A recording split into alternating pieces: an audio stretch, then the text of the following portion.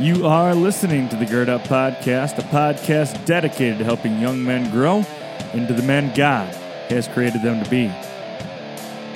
What's up, everybody? This is Charlie Ingemach, and I am your podcast host. Today we're talking about obsession.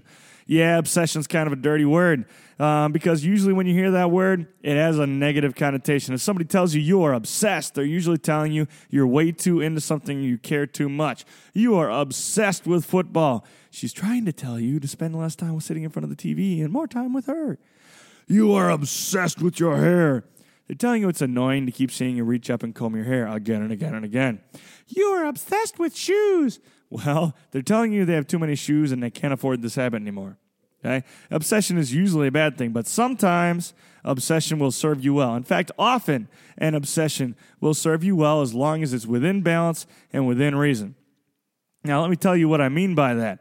If you really, truly are going to be successful in something, you need to make sure you spend time on it. You're not going to get better at something if you don't spend time on it. And you're going to spend more time on it if you care about it. If you really, truly care about something, you're not just going to wing it. You're going to put some work into it. Okay? Make sure you're putting work into the things that are important to you. The first thing you need to do is you need to sit down and decide what in your life is important. You need to make a priority list. Actually sit down with a pen and a piece of paper and write down your priorities. Up at the top should be God. Up at the top should be family. Up at the top should be friends. That's not a joke. They should be there. Okay? And then you're going to figure out how you're going to make those things look important in your life. How are you going to spend more time with family? How are you going to spend more time with friends? Maybe you need to sacrifice some of your time with friends to spend with family.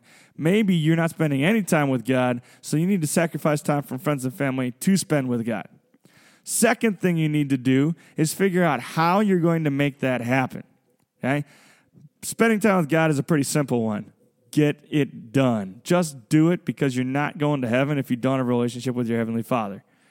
Okay? This is not something you earn. It's a gift to you, and it's a gift that's given through faith. And if you don't spend time nurturing that faith is going to die. So get in your Bible, spend time with your Heavenly Father, and talk to Him in prayer. One of the best times to do that is in the morning. One of the other best times to do that is in the evening. Either when you're gearing up for your day or when you're ending your day, chunk out 20 minutes and read your Bible every day. Read a chapter, say a prayer, go to bed. It works, it's simple, it's easy, and it will pay huge dividends in your life. Now, you need to spend time with your family as well.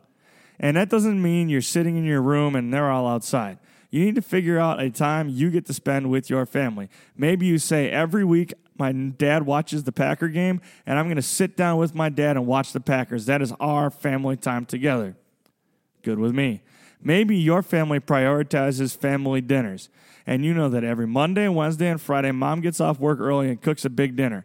Make sure you're home then for Monday, Wednesday, and Friday dinner and spend some time with your family. You don't know your little sister very well? Well, guess what? You're going to volunteer to drive down to school and pick her up on days where she has basketball practice. Spend that 10 minutes in the car talking to her. I promise it's going to improve your relationship, and 20 years from now, looking back, she's going to adore you for it, and she's going to love you for it, and she's going to be thankful for every minute she spent with you. Okay? Invest in your family. Find a way to do it. It doesn't need to be tough. The last thing you need to do is make sure you're spending a healthy amount of time with your friends. Now, this does not mean you need to have 40 friends and you're hanging out every day. Pick 4 or 5 close friends that you adore, that you can't live without. And I'm not joking. I'm not trying to be weird and romantic or silly. You need to have guys in your life that you literally know so well and spend so much time with, it's hard to leave them alone. Okay? And the way that you get relationships like that and close relationships like that is by investing in them. And you can't invest in them if you don't spend time with them. So be intentional about it. Say, all right, dudes, on Thursday night, we're going out to eat with the football team. And after we eat with the football team, the 3 of us are going to go back to my house, and we're going to work on our homework together, and we're going to, talk about life, whatever. And just do it. Just talk about it. Or say, hey, I know you live down the street. Let's carpool to school together, and then spend a half an hour every day just talking to each other, getting to know each other better. Maybe you sit at lunch, and instead of talking about the game from the night before, just open up and say, hey, dude, how's your family? Hey, how's your relationship with your mom? I know it sounds weird and awkward, and it might not come really naturally, but those are the guys that you want to be friends with, and those are the guys that are going to be friends with you for the longest, are the guys that you can get down and dirty with and talk about real stuff. It doesn't have to be every day. I'm not saying eliminate those fun conversations altogether, but you do need to build close relationships with your guy friends, okay? It's super important to have your brothers. Now, one of the special tools that you're going to use to build this group of friends, some people call it your tribe or your band of brothers, whatever. Call it a wolf pack. That sounds kind of fun. Anyway, one of the tools you're going to use that is you're going to think about what do you guys have in common, what do you love. So if you're a marching band kid, you're going to get together with marching band kids. If you're a football player, you're going to find friends on the football team. If you are a drama geek, you're going to find kids that do drama with you. I'm not saying those should be your only friends. I think you should be well-rounded and have friends from all over the place, okay? But as far as your super close friends go, they should be people that have things and interests in common with you. And the reason for that is you're going to spend more time with them and you're going to have more things to talk about if you have things in common, okay? If you have no clue what they're talking about and they have no clue what you're talking about, is it going to be a valuable conversation? Absolutely not.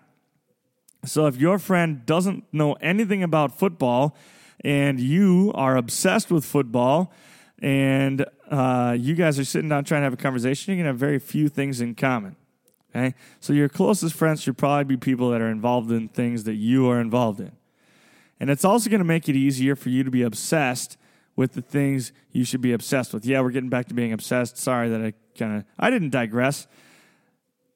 Sorry, I'm getting mad at myself. Now, I'm going to stop apologizing as well. Never apologize unless you have something to apologize for.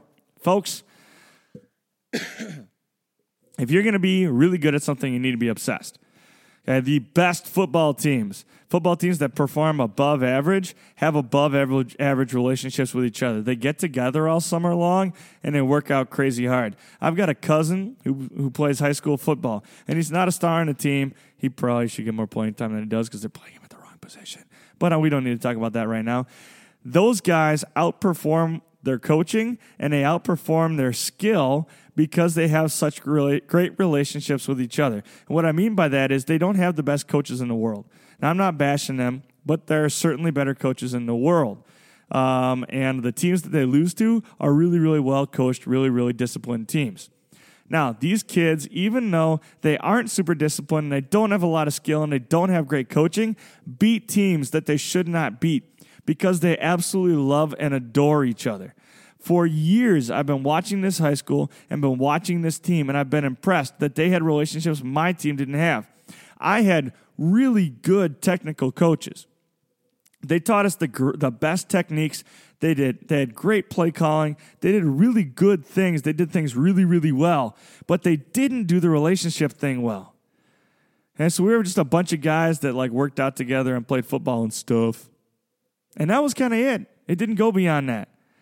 This team, my cousin's team that I love watching so much, they don't have all that stuff. Their coaches don't really know as much about what they're doing, and they're not super disciplined.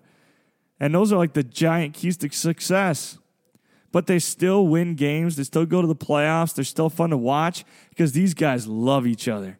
And one of the things that they do that makes them love each other so much is they meet up 4 times a week. And I don't mean 45 minutes in the gym. I mean they spend a half an hour to 45 minutes working out in the gym, lifting weights. And then they go outside and they literally spend 2 hours conditioning. It's not even healthy. I'm not joking. It's not even healthy what they're doing. And it turns out great for them because they care so much about each other. They clearly love each other because they've been together. They've been through the crap, the hot 2 days in the sun, all of that. Remember the Titans style. They care so much about each other because they're obsessed with the team.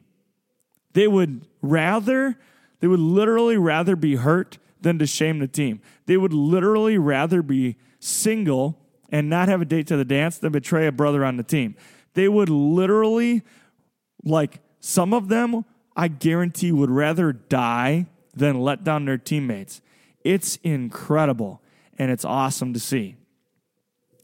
The other thing that you need to be able to do if you're obsessing about something is you need to be able to not just be a fan, but to apply what you're seeing. Think about football. Like, everybody watches football in America. Maybe not everybody, but a lot of people watch football in America. The guys that are going to be best on the football field aren't just playing football video games and watching football on TV. They're thinking while they're doing it, okay? These are great tools for being successful in the future and being successful at something. Use your tools. Don't just watch a football game. Ask yourself, why are they successful? Why are they so good at what they do? So if you're a defensive player watching football, you're going to watch the guy that plays your position. You're going to watch his hands. You're going to watch his feet. You're going to watch what he does. If he's good at it, you're going to take the things he does well, and you're going to apply them to yourself. If he's bad at it, you're going to take the things he does, and you're not going to make those mistakes yourself. It's easy to sit there and just watch the game and enjoy it, but is it going to make you better? Think about music. You want to be a great jazz musician. Don't just listen to jazz. Don't just go practice your instrument. You're going to get your instrument out. You're going to play along. You're going to mimic the things they're doing. You're also going to go out and buy a biography and look at the things he did to be successful in show business. Be obsessed. Okay? Find balance, but be obsessed. If we made a pie graph of the things in your life, the things you spend your day doing, 24 hours in a day, we made a pie graph. I should be able to tell what's important to you based on how you spend your free time. Yeah, I know a big chunk of it's going to be like work or school, but in a perfect world, those things would also be something that you value. Anyway, what do you do with your free time? You can tell what's valuable to me. I take my health very seriously, and I take extended learning very, very seriously. So the two big chunks of my time outside of the school day are going to be food prep and working out. That's going to take about 2.5 hours of my day every day is working out and preparing food. And then you're also going to see 2 to 2.5 hours of my free time being spent listening to podcasts, reading my Bible, taking notes, stuff like that. You're also going to see about 45 minutes every day of me putzing with new podcasts, recording something, editing something, getting something ready to put out on the internet. Okay, maybe doing social media posts. I'm going to spend a lot of time on that because it's something really valuable to me. It's some message I want to get out. It's something I want to share. So if I look at your life, am I going to see spent 2 hours on his phone, watched 3 shows on TV, vegged out and watched Netflix? So if I talk to you, you're going to tell me Netflix is really important? If I talk to you, I bet you're not going to say Netflix is really important to you. I bet if I talk to you, you're going to say, man, I really love chess. Well, if you really love chess, why aren't you playing it? I really love music and I love to sing. Well, how many hours a day do you spend singing? I think you're going to figure out really fast why you're not where you need to be. I really love academics. Like, I just love being the smartest person in the room. I just have a thirst for knowledge, and I crave it. Okay, then how come you didn't study? Really, though. Think about how you spend your day. Okay? With that, gentlemen, I'm going to sign off. I want you to make sure that you are obsessed. We're going to talk about more stuff like this in the future. Keep tuning into more podcasts.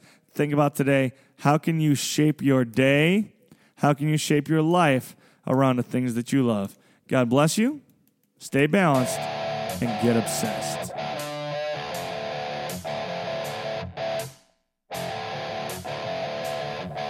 You have just listened to an episode of the Gird Up Podcast, a place where we're helping boys and men grow into the men that God has created them to be. Make sure you're sharing this podcast with your friends and family and relatives and the men around you in your life, both boys and men. And make sure that you follow me on Instagram at Coach Ungemach. Find me on Facebook as Charlie Ungemach, or you can email me at coachungemach@gmail.com. Have a great day.